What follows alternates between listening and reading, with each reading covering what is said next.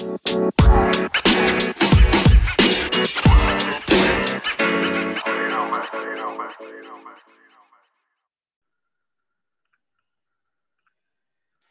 to the Business Clubhouse Conversations with me, your host, Ash Taylor. I am joined today by, I'm going to say old friend, but he's not that old and I'm not that old, but we've known each other a while now.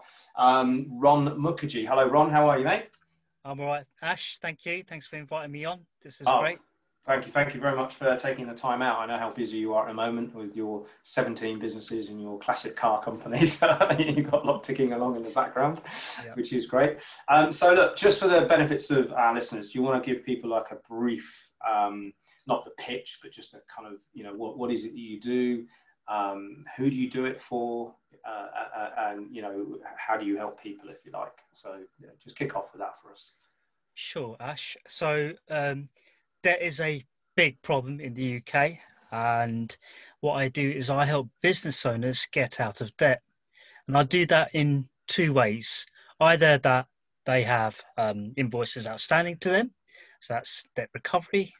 Or if you flip it around, they owe a lot of money to creditors, HMRC could be one of them, other suppliers, and so on and so forth. And I help business owners restructure debt. So those are my two core activities that I do. And dotted along that is contract dispute resolution and also draft terms conditions as well. Excellent. Good. Nice and simple. So how did, because, on this podcast, we like stories and we like talking to people and understanding, why they do what they do. So how did this all start for you? Why did you, I know you've been in debt restructuring for a long time, but you were on the other side, weren't you, for a long time? I started my trade, you could say, in debt recovery back in 2002, so 18 years in the business. Don't look old enough, mate. Yeah. I know, it's just the skin. Anyway, forget that. I've been doing this for 18 years, and I started off working for Ford, kind of thinking, okay, what do we do here? And it's literally right at the very dark side of life, repossessing people's cars. I was one of those, repossessing people's cars, having an understanding of what problems people go through financially. If that wasn't good enough, I moved on to mortgage repossessing people's houses. And as time went on, I thought, okay, I'm in B2C. I understand how all the legislation works. I know what to look at when it comes to contracts, etc., etc. I got some death threats, you could say, on the back of it, because here I was taking away people's livelihoods. And even though I wasn't out there doing the bailiff's job or being the door-to-door debt collector, I was still behind the phone or the one saying, right, you're not going to have a house anymore, I'm going to repossess it. I was the one that clicked the button or pushed the button. I moved into B2B because I thought it's slightly safer. But once again, you're still messing with people's livelihoods because it's a business. Yeah. Individuals create businesses, and around them is basically the source of income. But there's less regulation than it is in a consumer market as there is in a business market. Oh, I didn't know that. Let's explore that. Okay. Yeah. You've got consumer laws that protect individuals. As a business owner, make sure you read your T's and C's, because if you don't read it, you're stuck by it. Yeah. And this is what I've been doing for the last 18 years. The crux point came for me in 2009, 2010. And it's basically the failings of my first marriage, which led to a huge amount of debt. I'm talking 195k worth of debt. Being in the profession that I did at that point, I couldn't be in debt. I was not allowed to be in debt. So I remember applying for jobs and they'd always do a credit check on me. And by that time, 2009, 2010, I would fail credit checks. I wouldn't be able to apply to mortgage-related positions because they're like, sorry, your credit checks out and you're just not worthy of your finances. Yeah, not worthy of consideration based on regulation. Yeah, absolutely. So I hit lots of brick walls, and I hit it hard, and I was stuck. I had no idea how to get out of it. 2014 came along, which is when I set up my business, and as time went on, managed to realize that here I have a skill set where, yes, I'm on the opposite side collecting debts, but now I find myself on the opposite face thinking I can actually help myself get out of it and help others who are facing problems get out of it as well. So that's basically a kind of a brief history of how I've come full circle. So it's just fascinating stuff, because I know you pretty well, and I've heard this story before, and every time I hear it, I hear a little bit more and kind of read a bit more in between the lines, and obviously a bit of a sensitive subject, but I'm guessing that when you were married and doing the job that you had, you as in Ron, couldn't get into debt. So reading between the lines, it wasn't you that put you into debt. That's right. So that must have been, I mean, obviously financially, but also emotionally incredibly difficult to deal with when, you I'm not saying it happened like this, but you come home one day and you go from being happily married and thinking everything's okay, and the next minute you've kind of not got married, and you've also got nearly £200,000 worth of, in the red. And that affects severely your ability to generate any livelihood to be able to pay that off. That's right. You're kind of like in this catch-22 situation. So how long was it before you kind of realized that, do you know what? I've been putting people in this situation. Potentially the job that I've been doing has been putting people in this emotional situation where, we're repossessing homes, repossessing cars, telling people, that was there. Do you remember there being a specific moment where you kind of went, Ron, what are you doing? Or did that never happen? And was it just a sort of slow evolvement?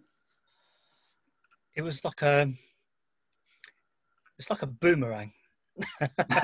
You've been throwing all this stuff out everywhere, and it came and smacked you around the face. That's basically that.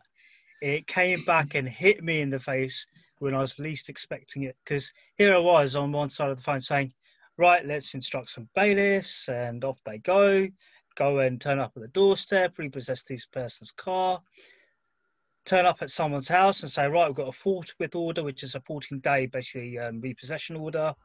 Repossess the house, out come your belongings, and I had house owners and cars on finance call me up and say, you don't know what you're doing. One day it's going to come back and hit you. And I'm like, I just shrugged my shoulders saying, I don't know what you're talking about because I'm just doing my job. I'm just doing my job. But then fast forward all those years, and then it's literally open the door and think, Mr. Mukherjee, we're here to take away your car. And I'm like, no. Are they talking to me? Or who are they talking to? So, and to kind of be able to deal with it and think, here I am in a profession where I'm being like an imposter. So to answer your question, it was not until it was too late that I thought, how do I get out of this? Yeah. So how do you get out of this? How do you get out of that? How do you, because you and I, for different reasons, but you and I have had a kind of similar journey. And I think it's one of the reasons we get on so well. I've been as rock bottom as I feel I can be in my life, if you like. and having lost my business and everything that went along with that emotionally, it's like losing a child kind of thing, and that was a difficult year for me. And I've spoken about it at length, so I won't today. But I kind of think, I've got my own rules, if you like, that I kind of lean on for turning that around and putting myself where I am now. But this isn't about me. This is about you. So how do you go from that position and turn it around and put yourself into, put yourself into the shoes of somebody who's now as respected and professionally competent and successful as you are now, and doing good with it as well? Thank you. Just remember back then, I'd have all these debt management companies saying, right, I need an income expenditure off you. So I think start with that. If you're a business owner and you're thinking, let me just kind of chip into that VAT or corporation tax account to take some money out. Yes, we do live in challenging times, but pre-COVID, a lot of business owners did do that. And then all of a sudden, when the VAT quarter came round, where HMRC are saying, right, can we have our money? And you're like, don't know what to do. And Ash, you and I mutually know some individuals who've been through that and have faced difficulty. So I'd say, number one, income expenditure for yourself. Yes, make sure your business cash flow is on top. What to do with those numbers. If you don't, sit down with your accountant or, like your good self, a business coach, and talk about it. Because if you don't know your numbers, then how can you forecast not only your business numbers, but your personal income as well? A lot of individuals have buried their head when it comes to picking up the phone or sending an email, because as a business owner, you want to make those payments, but you're very embarrassed. You have this kind of relationship, but you don't know how to go about it. I just going to interrupt there, because actually I think you've mentioned something that you and I have spoken about at length before, and there's a couple of things actually you mentioned, and they are linked. But I am constantly surprised at the lack of understanding of numbers amongst business owners. And I don't mean that you need to have a degree in statistics, but just a simple basic understanding between the difference between, and I'm not joking here. I have met some business owners who have got £1 million plus turnovers who don't know the difference between gross and net profit, and they've been operating their businesses for 10 or more years. Now, one, what the hell is their accountant doing? But two, you have a responsibility to understand those things. And I think it's linked with burying your head in the sand. I think there are a lot, and this may offend some people listening to this, but I think there are a lot of people who kind of, they feel a lack of education when it comes around to numbers, or a lack of knowledge.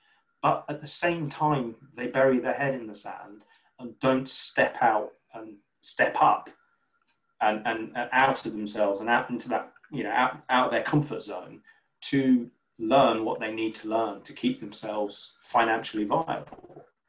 Is that something you see a lot? And is that part of the embarrassment, that people are kind of going, I should know this, and I probably could have done it years ago, and if I tell somebody now, I'm going to look really silly?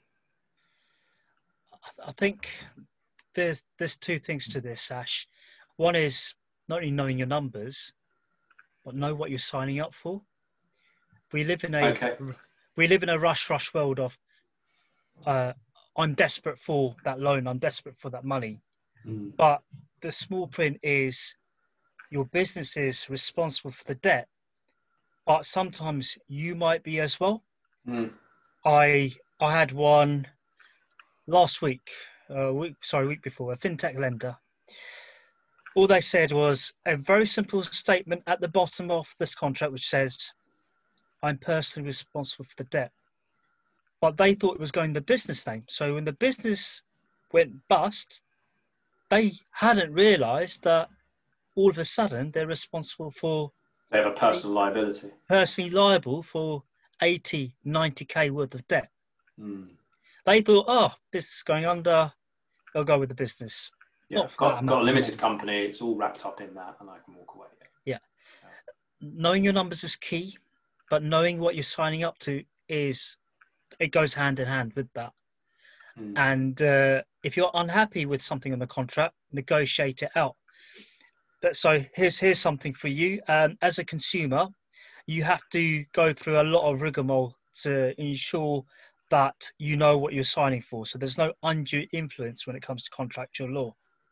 As a business owner, if they say, here goes a piece of paper, sign it, the onus is upon the business owner to ensure that they go and get legal advice. If they don't and sign it, tough. They can't get out of it. Whereas as a consumer, I think there's a cooling off period of 14 days or whatever it may be. So therefore, if a consumer reads it and they're like, oh, I need to get out of this, they can. Business owners can't.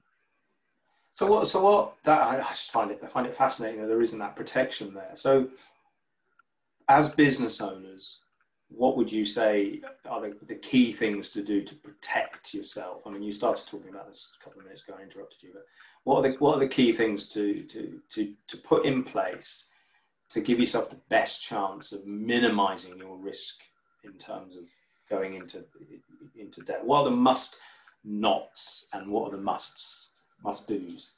Okay, so say for instance, for your owed invoices, make sure you have credit control processes in place.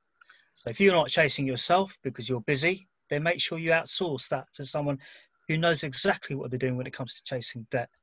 Having a reporting mechanism in place, so therefore they report back to you on a weekly or bi-weekly or monthly basis to let you know how's it going. Relationship is key.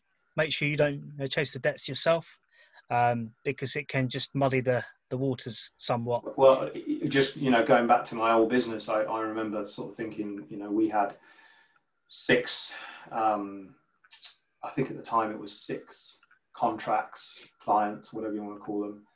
And for about a 4-month period, we were probably losing 160, 170 pounds a week on each venue. Now, that's fine, and I could manage and budget for that, but it was compounded by the fact that on top of that, there was always a couple of £100 per venue outstanding in terms of cash. So although we were making a loss, we also had a cash lag.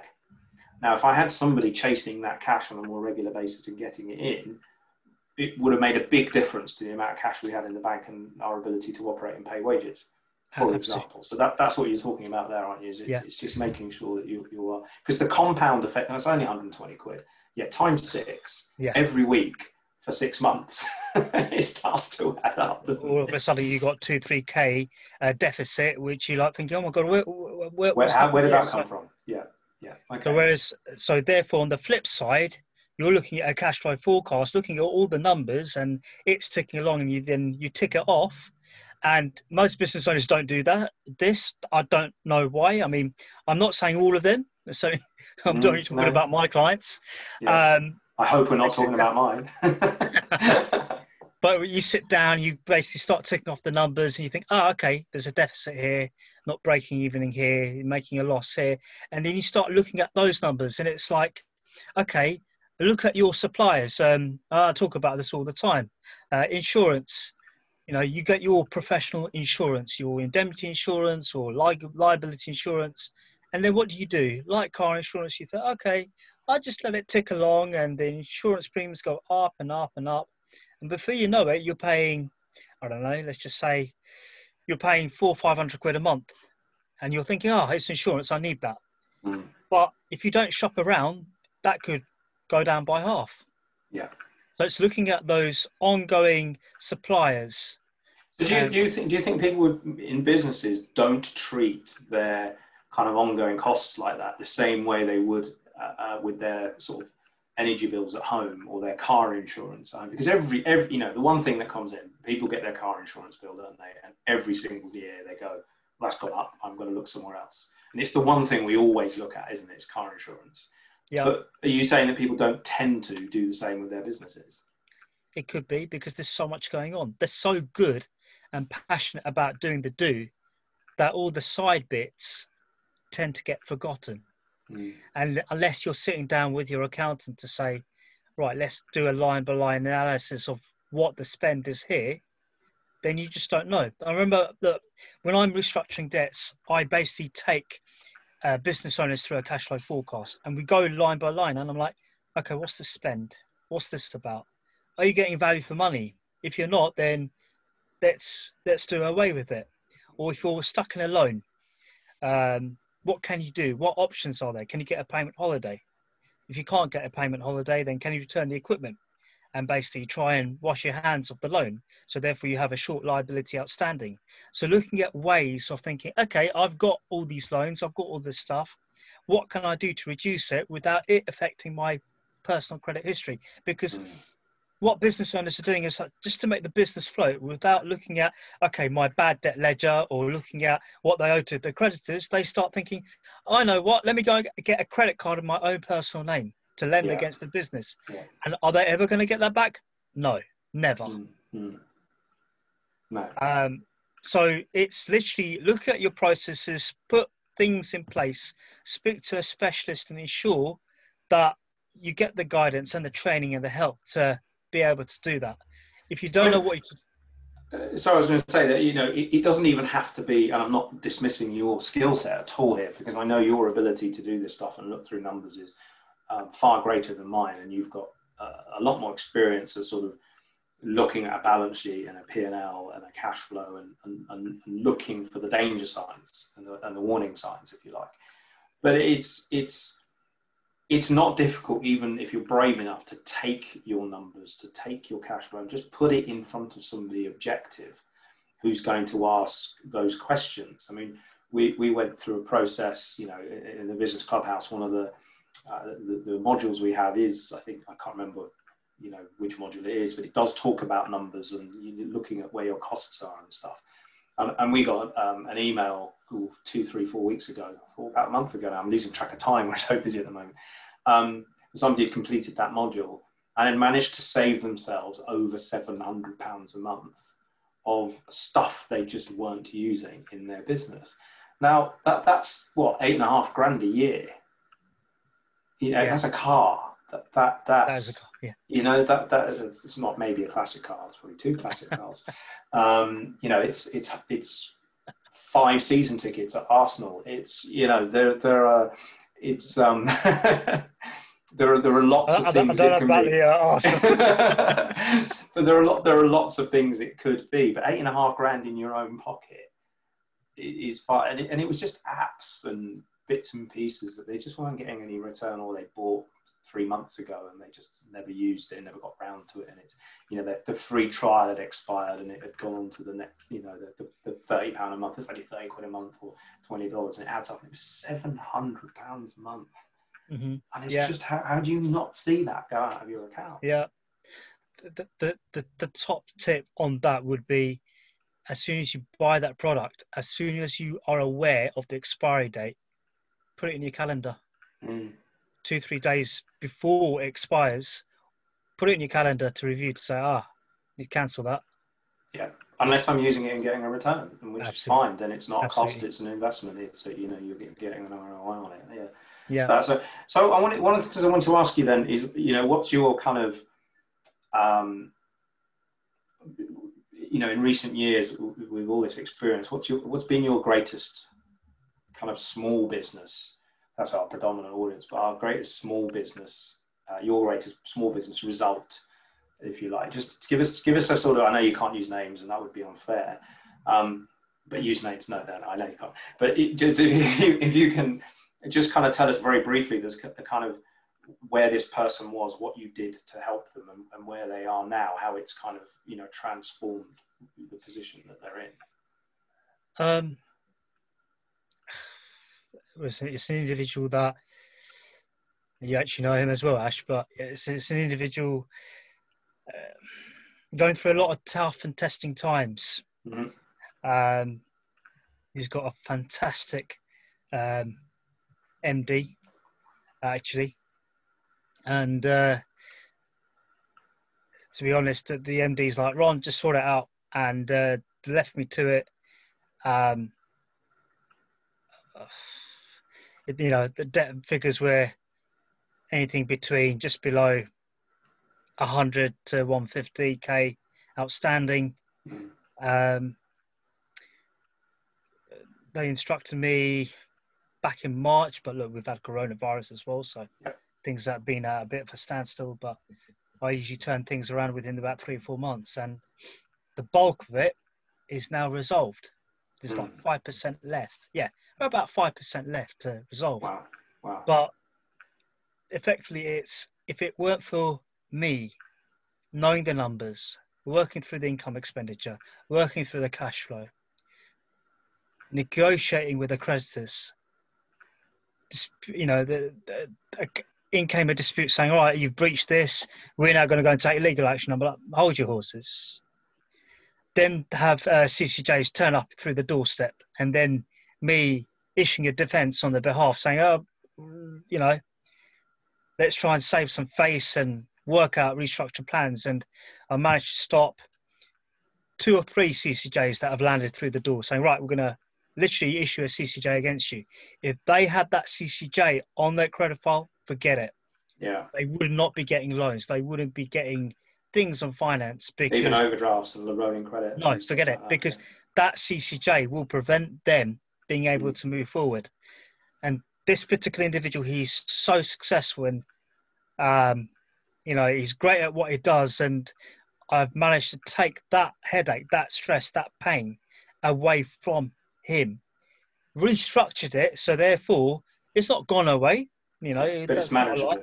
But it's manageable. It's being managed. There's now structures in place, so therefore they can get on with the day-to-day and just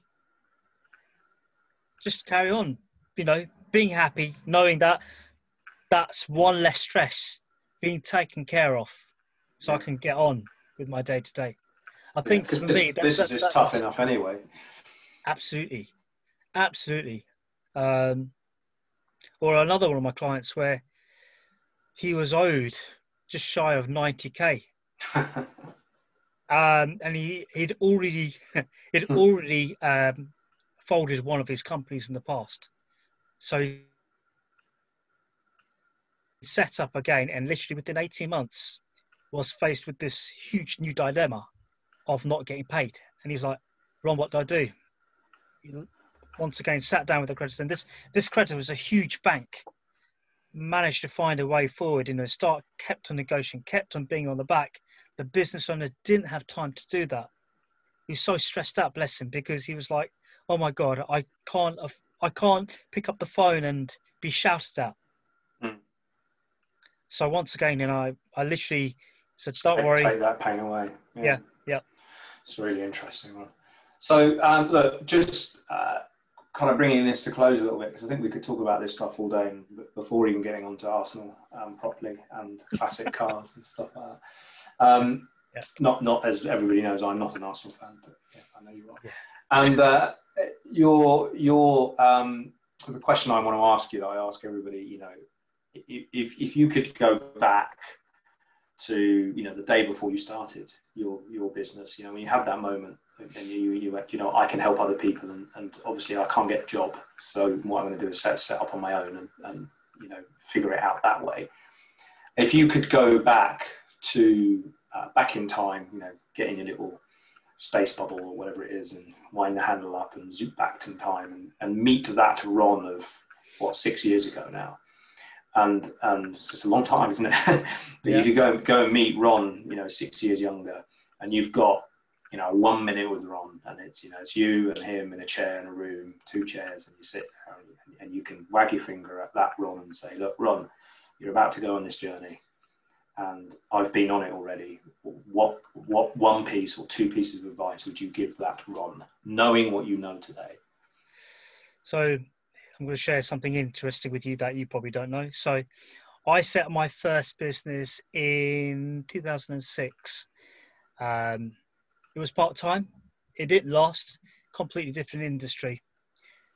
2010, I set up another business because I was made redundant and couldn't get a job because, as I mentioned previously, and that went belly up as well. 2014, I'm like, right, I'm going into this a third time. I don't want to do what I did last time. What do I do now? And in all honesty, they need to get a business coach, someone like you, Ash, who has, for me, it's about they have been in business themselves. So for me, one of the keys was you had been in business, and that's why I'd gone with yourself, because someone who knows it, has worn the t-shirt and the shoes, and has always the shoes, always the shoes, and has slipped up many times. So knows. Not that many times, but there's a couple. A couple of times. Yeah. But has been through that, knows the pain points, knows what business owners need to be doing to be able to move forward. You mentioned early on, what's one of your frustrations with the industry that I'm in? I remember when I first came into the industry, debt collection agents are very bullish, very down in your face, arguing with you. They treat you like a criminal, and that's one of my biggest hates of the industry. You're not a criminal; you're just a human being who has had some knocks in life, and you're trying to get out of it. Not to be told by someone else that you owe money, pay it. If you don't pay it, end of story. And I know once you called me the nicest debt collector there ever was. That's your term, Ash. But what I found is I wanted to carve something different for myself, for the industry that I represent, not to be that bullish, cowboyish, arrogant, in-your-face kind of debt collector, but to do things in a different way. And I found it so difficult for a long period of time to try and craft my message. And that's when, speaking came into it, because I was thinking, okay, what can I do differently? How can I change the face of my industry? My industry now has credit managers and other debt collection agencies out there. And dare I say it, they're still bullish because in corporate life, that's how they've been. But I've been on both sides of the fence. So I kind of know that if you don't empathize with clients, if you don't empathize the problems that they face, then you're never going to get to the end of that problem. You're never going to come up with that solution. So for me, get a business coach, or if you don't know a business coach, then speak to a friend who has been in business and knows what they're doing. Yeah, don't do it on your own. Don't do it on your own. Ron, it's really clear to me, and I hope people listening, how passionate you are about what you do. It's clear that your journey has taken you to, a great turning point where you're now in a position to kind of, help people. So if anybody is listening to this and they're either owed money, or worse, they owe money, I guess. I don't know if either is worse, because one often leads to the other. But if they are in that position there, and this discussion has helped them maybe realize that they are burying their head in the sand, but there is hope and that they can do something about it. What's the best way to have a conversation with you? Because I know that you will talk to anyone if they need a conversation and need some help, to just, even if they don't use you, but just to point you in the right direction. So what's the easiest way to get hold of Ron and have a chat with you if that's how they're feeling? Yeah, they can call me on my mobile, which is 07792 429 601, or visit my website www.ronmukherjee.com, and it's simple. There is a contact me form on there. Fill it in, and I'll get in touch for a free no obligation chat for 15 minutes or so. Brilliant. No problem. Talk to Ron is the thing to do, isn't it? Talk to Ron. When cash flow goes wrong, make sure you talk to Ron. I love it. Ron, thank you so much for coming in. We'll put your details on the bottom of the podcast. It's been an absolute pleasure talking to you. Yep. I hope that people have got something out of this, and I know, I learned something today, so I'm sure people will have learned something as well. Thank you, mate. Yep. Thank you. Thanks, Ash. Thank you.